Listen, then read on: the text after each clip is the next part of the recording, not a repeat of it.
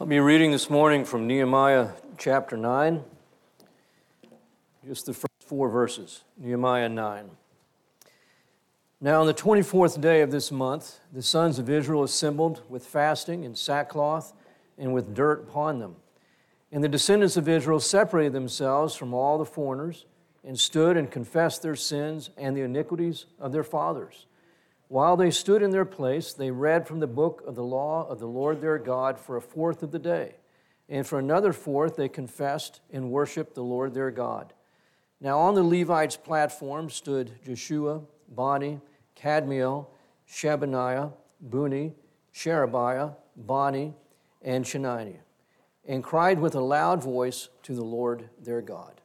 And I'll pray. Lord, I thank you again for just this immense privilege we have to gather together in the name of the Lord Jesus to worship, to sing our praises, and to bow before your word and the authority, God, that it has over us. We want to hear you, we want to know you, and to walk with you, to worship you in spirit and truth. And we pray, God, that you would just work in each of us, that we would give our amen to all that you want to say to us. In Jesus' name, amen. You may be seated.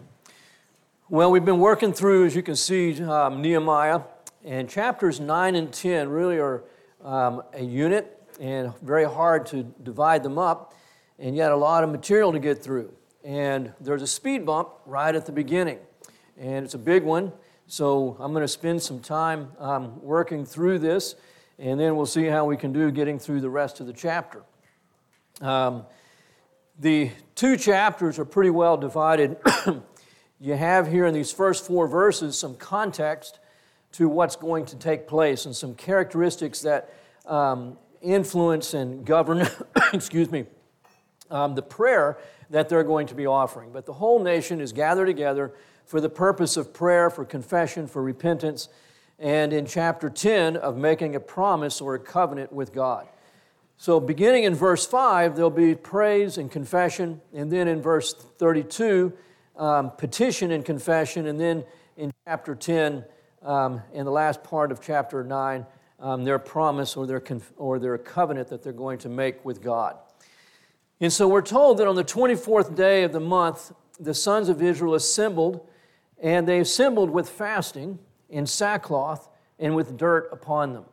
So this is a time of mourning.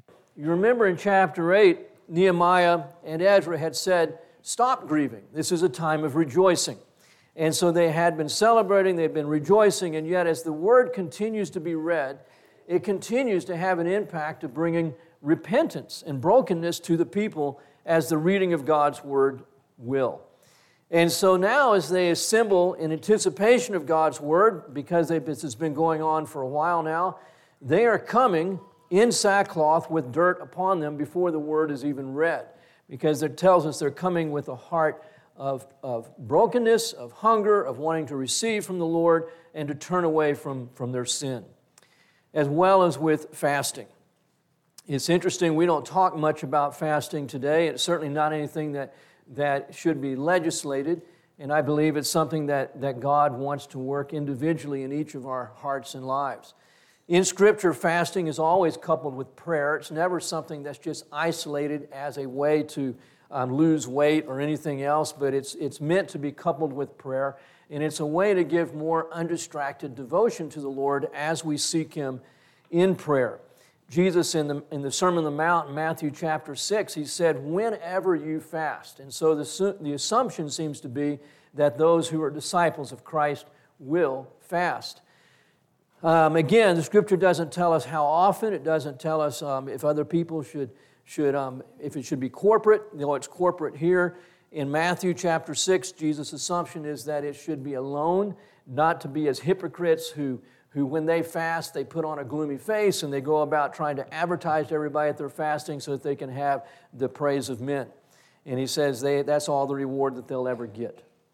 But it is an important thing, and I believe that as we're sensitive to the Lord, there's times that He will impress upon our hearts that we need to come away and be with the Lord, forego eating or forego something else that's a distraction or a time-consuming thing, and just have as much undistracted time as possible to be with the Lord.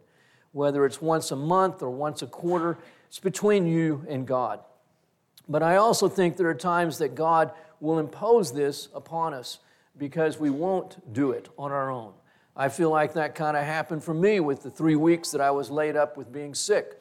And it was spiritually a very good time. And I'm thankful for it. As I've said already when I came back from preaching again after being out for those weeks. And I feel like it's something that God imposed on me. And it's a time when my routine was not what it had been. And it was just spiritually a great time to just have a different routine of undistracted devotion to the Lord. There's been many times over the years where I felt like I just was needing this, and I would just take an afternoon and go to a place where I could be alone, where not have a television, not have cell phone, which is harder and harder to do these days, I understand, and just spend 3 or 4 hours with the Lord. Honestly, the first part of it would usually be taking a long nap because I was just exhausted. And then afterwards having some great undistracted time with God. So it's something that is important. It is not something that is legislated as far as when or how often, but it is something that is assumed that the people of God will take time to fast and to pray. There's no indication that we should put on sackcloth and dirt, which is, I'm thankful for that.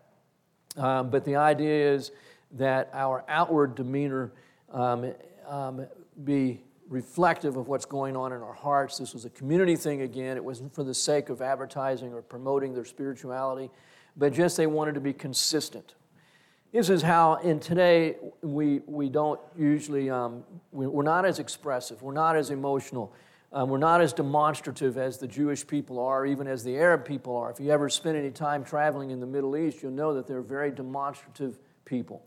They like to talk with their hands, and it's fun to be around. But when it comes to the practice of their faith, they expect to demonstrate it. And again, I'm sure some hearts is for the purpose of getting recognition, but I don't believe that's true in every heart. They are naturally a demonstrative people. And so when they pray, they would pray with their hands lifted up, or they might pray with their faces to the ground. I'm not a very demonstrative person, but I know that in my time of prayer, there are times when, again, not always, certainly, but there are times when I feel very compelled to demonstrate bodily what's going on in my heart, which means getting on my knees, or sometimes just getting on my face before the Lord. Privately, nobody else knows, but I feel that I need to be just expressing physically what's going on in my heart. And that's what's happening here. And then it says, and this is where we come to a big speed bump in verse 2, and the descendants of Israel separated themselves from all the foreigners. And this is not the biggest part of the speed bump. But clearly they felt that there are times when unbelievers should not be part of what this is about. It's sad, in my opinion, that so many churches today are focused on the unbeliever, and they're not focused on the body of Christ.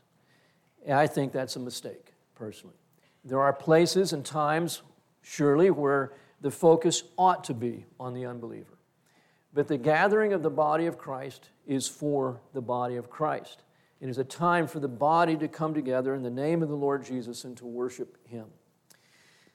If there were a case of church discipline going on, and there's not, it would be very difficult to handle, always difficult to handle, but particularly difficult if there are unbelievers here, because they wouldn't understand.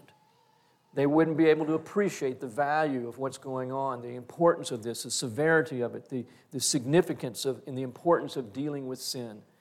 It would not be the right time for them to be present. There are messages that are preached that honestly I wish were not being broadcast. I wish they were not recorded. I wish there was not being live streamed, because there are times when I just am thinking about this group and I don't feel like it's necessarily appropriate that others would be involved with that. So these are difficult things, especially today in our time of technology. But there are times when there are situations that are family matters. And as much as possible, that should be pursued. That's what this is about. This is a family matter, about a nation that belongs to God getting right with God. The foreigners wouldn't be able to appreciate this. They would not be able to contribute to what's going on. And in fact, they would be detrimental to what's going on. Because the whole idea of the people of God is that they have been separated. They have been called out. They are distinct from the world around them. Doesn't mean they have no contact, no interactions with the world around them, but there are times when the world should not be present. Not worldliness in the heart, and not the worldliness of those who do not know Him. But this is one of those times where they're seeking not only to be pure individually, but pure corporately, and the presence of foreigners they saw as something that would dilute and water down what they're wanting to see accomplished in coming to God as one nation seeking after God. But then it says, and they stood and confessed their sins. Public confession, national confession, confession of the nation's sins and the iniquities of their fathers. And now, that's difficult. And I've spent some time thinking on this, reading on it, and I'm sure I will do much more in the days and years ahead. We hear a lot about national sin and even the sin of our fathers and the need to confess those sins and even make restitution for the sins of past generations. So I had my attention drawn to this and felt I needed to stop and give some thought to it and look at Scripture about it. What is this saying about national confession and particularly confessing even the iniquities of previous generations? Is that something we ought to be doing? Is this something that God wants for all nations? So first, there's just the issue of confession of sin. I think that most evangelicals would say it needs to take place. Scripture is very clear that when God convicts us of sin, He is the light, He is truth, and that by His Holy Spirit, there will be conviction of sin. Well, where there is conviction, there ought to be confession. Confession is simply saying, I agree with you, God. You're saying this is sin. I'm not going to argue. I'm not going to debate. I'm not going to try to justify myself. I'm not going to rationalize this. I'm just going to say, you're right. It is sin. I confess it, and I turn from it. Most evangelicals would say, yes. And our favorite go-to verse, and I think appropriately, would be 1 John 1:9. If we confess our sins, He is faithful and righteous to cleanse us of all unrighteousness and to forgive us of our sins. But I have to say, sadly, it's only most evangelicals. I'm of a camp, if you want to call it that, with His Hill and here at Bernie Bible Church all my whole life. I am very much motivated by when I preach and when I teach to want to lead people to the understanding that Christ is the only one that can live this life. And with that focus, you can't help but talk about the fact that Jesus has finished the work. The cross is complete. There is nothing more to be done. And so we live in thankfulness, not in performance, not in works, but in thankfulness and in faith in response to what He has done for us. So I readily acknowledge that all of our sin has been paid for. Jesus paid for all sin. All my sin, all your sin. And so there are folks, though, that would say if it's all been paid for, then there is nothing to confess. And that is particularly strong in the same camp of folks that emphasize that Christ is our life. I know of two very prominent folks that they are constantly going around and telling people 1 John 1:9 does not apply to the Christian. You do not have to confess your sin. I find that disturbing. The opposite, God convicts. To me, it's like saying the Holy Spirit is not going to convict a Christian of sin. And if the Spirit is going to convict us of sin, the opposite of confession would be denial, suppression, maybe projecting onto others, making excuses, rationalizations. None of those things are right. Certainly, it's at least denial. Denying that what the Spirit is saying is true. If the Spirit says this is sin, then I think the only reasonable response is to say, yes, Lord. We confess it, we agree with Him, we turn from it through faith in Christ. That's walking in the truth. Well, what about a nation and the confession of sin? Well, I don't have any trouble believing that God not only convicts individuals, and God not only convicts Christians, but God convicts individual unbelievers, and I believe that God can bring national conviction of sin. That God could cause a whole nation. I think this was what we see with Jonah when he went to the Ninevites. And that entire city of 200,000 people of the Ninevites repented. They were convicted. And they repented. I believe that God wants to do that. That He wants a people to recognize their sin corporately, to turn from it, and to cry out to God. And it's a valid thing to pray that that would take place in our nation and in any other nation. How could it possibly be a bad thing? So confession of sin ought to be both personal and national, corporate. But here's the thing. It ought to take place because God's Word is being preached. And the further an individual gets from God's Word, the less likely he is to be convicted, whether that person is a Christian or an unbeliever. And the further away a nation gets from God's Word, the more unlikely that nation is going to be convicted of its sin. I'll never forget the illustration I heard from Chuck Colson many years ago, where there was a battle in World War, I want to say II, but it may have been World War I. And there was a small group of British soldiers that were pinned down, and they needed to hold that position at all cost. And they received a radio transmission telling them, you must hold this at all cost. Even if you all die, you must hold this position. And so they radioed back and they said, you've got to understand, we have to have reinforcements. We must have reinforcements. This is impossible. And so they were begging for reinforcements. But the last thing they said was, and if not, 3 words. And that was broadcast before all the nation of England. And everybody in the nation knew exactly what those 3 words were a reference to. And if not. And Colson's point was, how many American evangelicals today would know what those 3 words are a reference to? And they're a reference to when the 3 friends of Daniel were forced to either die or worship the image that Nebuchadnezzar had made. And those men said to Nebuchadnezzar, our God is able to deliver us. And if not, we will not bow down. And those men were saying, our God is able to deliver us. And if not, we will still fight this battle. And it just galvanized the nation of England as they heard those words. Can you imagine today, the United States, the majority of people in the United States knowing what those 3 words are a reference to? We are far from the Word of God.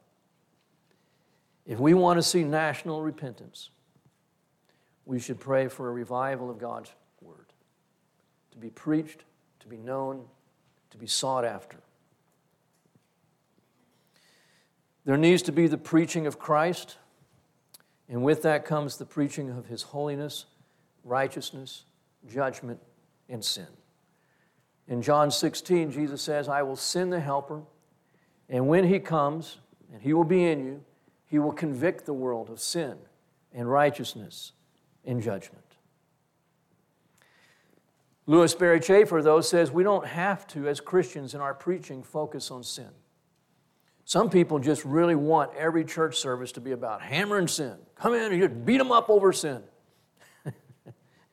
And I get it.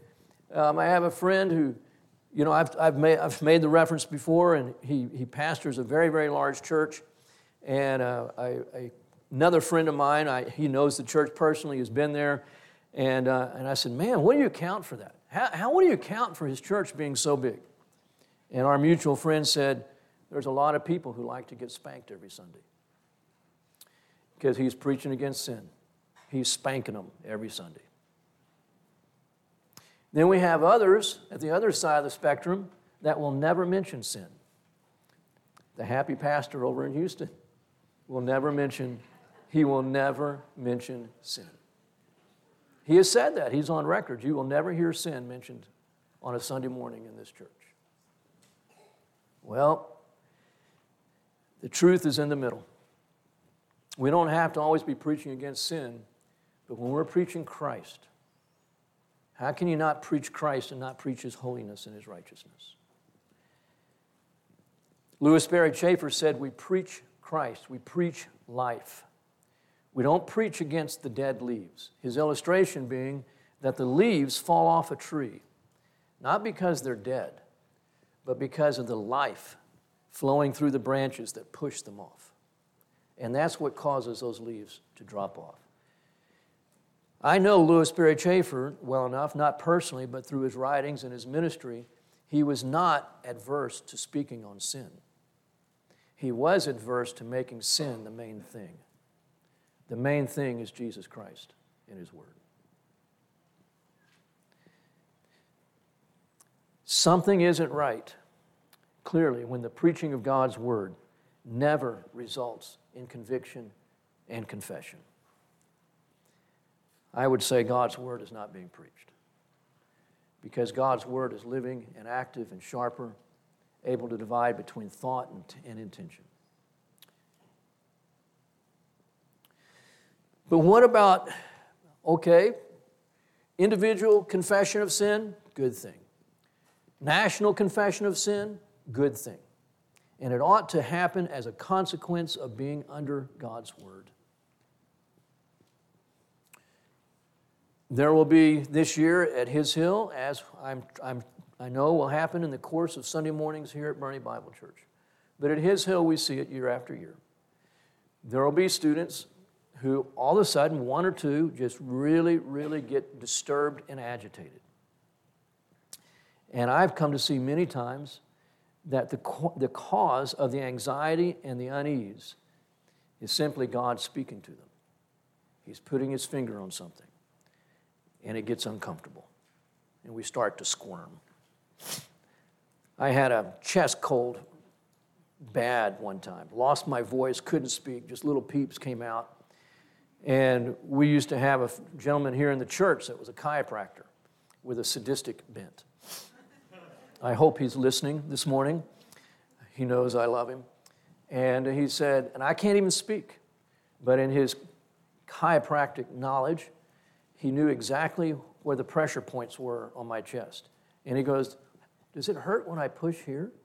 And I can't even scream because I have no voice. And he goes, what about over here? And he did that in 3 or 4 places on my chest. I thought I was going to pass out. But sometimes that's how God's doing. He'll just put His finger on a spot. Everybody around us seems to be fine. And we're really screaming in pain. And we think, oh, that preacher's just coming after me. It's just God coming after you, wanting to address something in your life.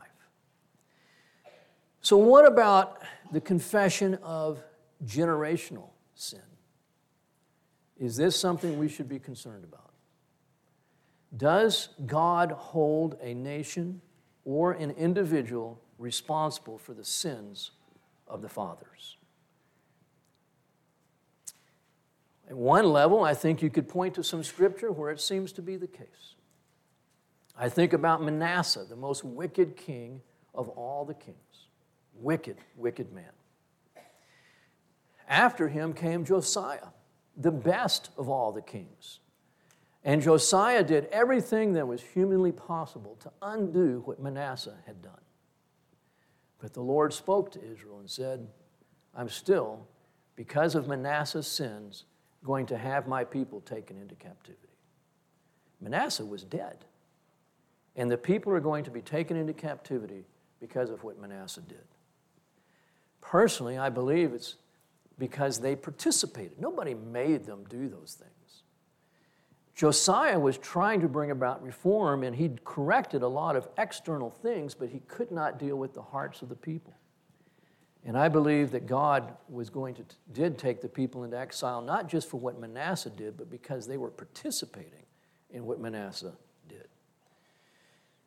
Or we have the case of Saul wiped out some of the Gibeonites. Well, the problem is that the Gibeonites had made a covenant with Israel, and they were to be under Israel's protection. Saul's dead. A famine comes across the land. David seeks after God and says, what's the cause of this? And God says it's because of what Saul did. And so there was vengeance taken on Saul's sons in response to what Saul had done. Which brings us to those passages in Deuteronomy 5 and Exodus 20 where the 10 Commandments are given. And those are usually the go-to verses when we talk about generational sin and whether it's something that's real or not and how it impacts us. And just to read one of those from Exodus 20, and it's in the 10 Commandments that talk about idolatry. In this very well-known passage, you shall not worship them or serve them. This is Exodus 20, verse 5. For I, the Lord your God, am a jealous God, visiting the iniquity of the fathers on the children, on the third and fourth generations of those who hate me, but showing loving kindness to thousands to those who love me and keep my commandments. So that would seem pretty clear by many people's reading that there is such a thing as generational sin, in that you can be suffering because of something that somebody did many generations before you. This teaching on generational sins is especially popular in the Pentecostal and charismatic churches. One writer I saw said that you could personally be suffering today because of sins that were committed 1,000 years ago in your family line. Another writer said that you could be under demonic influence because of what people did in your family generations ago. That demon after demon after demon has been afflicting your family because of what that family started. One very well-known man, and I won't say who he is, toward the end of his ministry, he's not dead yet, but he's no longer ministering publicly as far as I know, he began to tell people, if you adopt a child, and things go bad, if your business starts to go bad, if your marriage starts to go bad, it's very likely because you brought in a child who is suffering under generational curses. And he has counseled people to unadopt. And there are many families that have gone through the legal proceedings to unadopt children and then say immediately after they did, their marriage was restored and their businesses began to prosper. I can think of few things more evil than that. So this is a big deal. There are folks that when they go through very difficult times, one after another, and who hasn't experienced that, where all of a sudden, you're just rocking along, everything's nice, and then boom, it just seems like one day after another is another crisis. The car breaks down on one day. You get sick another day. You get notice that you're going to lose your job on another day. And you go, what is going on? Am I under the curse of God? Is this because of somebody's sin before me? I don't pretend to have all the answers on this, but this is what I want to say on this. First, on the 10 Commandments passages. The iniquity of the fathers will be passed down to the third and fourth generation. Why doesn't it say to the 8th and 9th generation? Or to the 20th and 21st generation? Or the 100th generation? Those that know the Hebrew much better than I do, the Hebrew language, studied this intensely. Some of them are in there. There's really oneness of mind here on these scholars, from what I can gather, is that for one reason is because you can have 4 generations alive at the same time. You can have, and we have represented here in this church, my father's a great-grandfather, I'm a grandfather, my children and my grandchildren, 4 generations. And some people even have the pleasure of being great-great-grandparents. And that's 5 generations.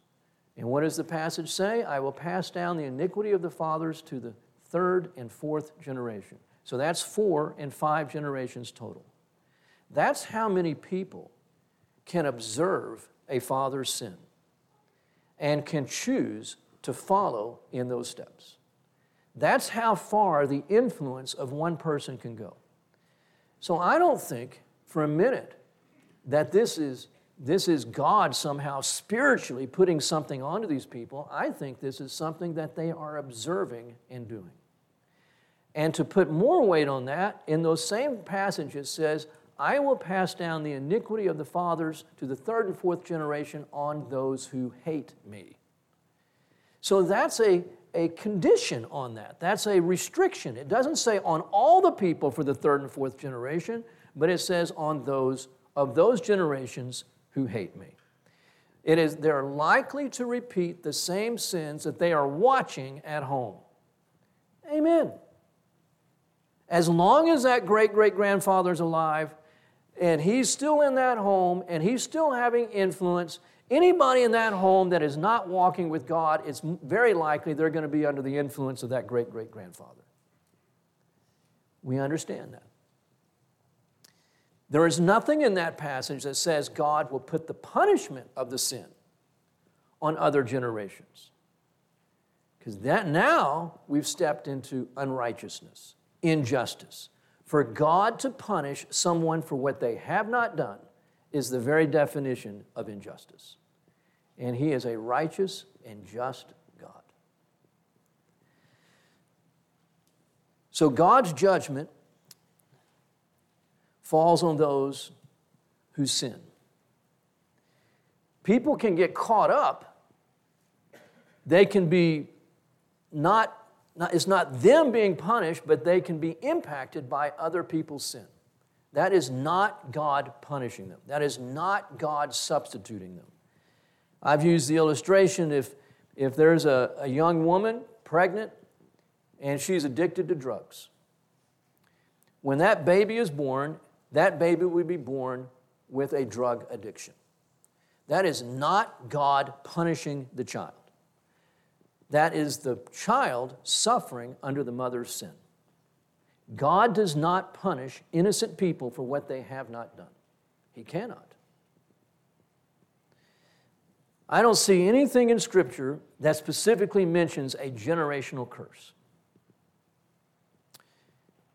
That doesn't mean that it's not spoken of.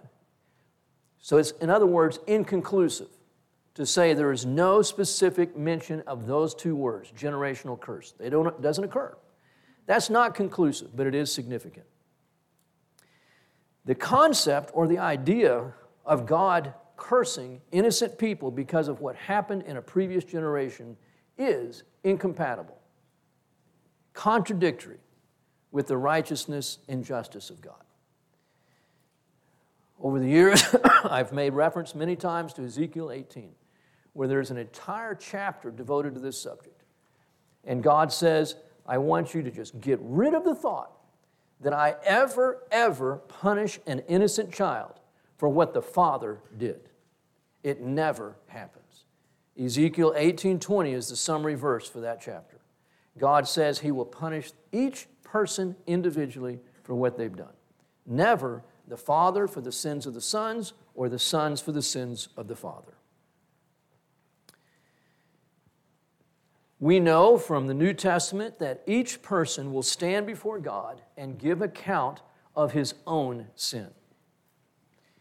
Romans 2:5 and 6, Romans 14:10 to 12, and 2 Corinthians 5:10. 3 very specific passages that say when we stand before God, each person will give an account of himself. And I'm glad. I am not going to have to give an account for what my forefathers did. I don't even know, in most instances, what my forefathers did. I don't even know their names, much less what they did. And the Scripture is clear. When we stand before God, He is not going to say, you should have repented of being an American because of the sins of America. He's going to say, this is what you did, and I'm holding you account for what you did, not what the nation did, either in your generation or in another time. And for me, the biggest verse that refutes this is from Colossians 2:13 and 15, where it says, the certificate of debt against us has been canceled.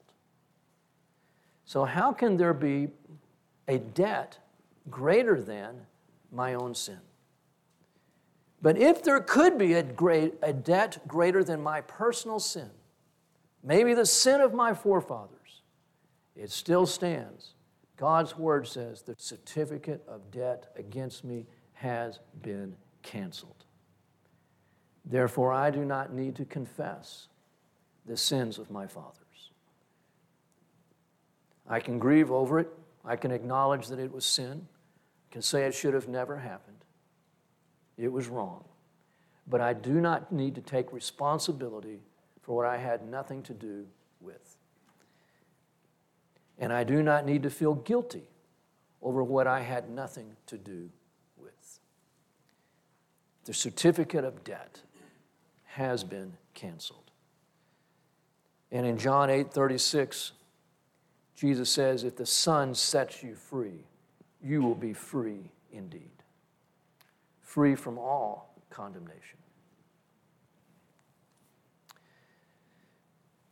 To believe in generational sin after having received Christ, to think that you could be living under the judgment or the curse of previous generations when you have placed your faith in Christ and you are a new creature in Christ and all of your sin has been paid for and the certificate of debt has been canceled. To believe in generational sin in spite of all that is to deny the completion of the atonement of Jesus Christ.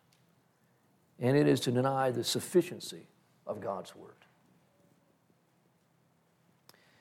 Israel confessed the sins of their fathers. Why?